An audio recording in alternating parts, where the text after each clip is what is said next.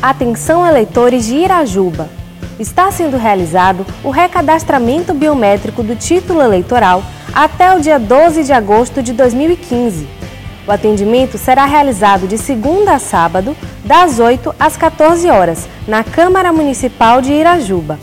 Compareça levando o título eleitoral, um documento de identidade oficial com foto e um comprovante de residência, de no mínimo 3 meses e no máximo 1 ano atrás.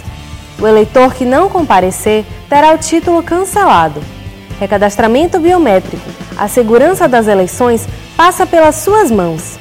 Tribunal Regional Eleitoral da Bahia.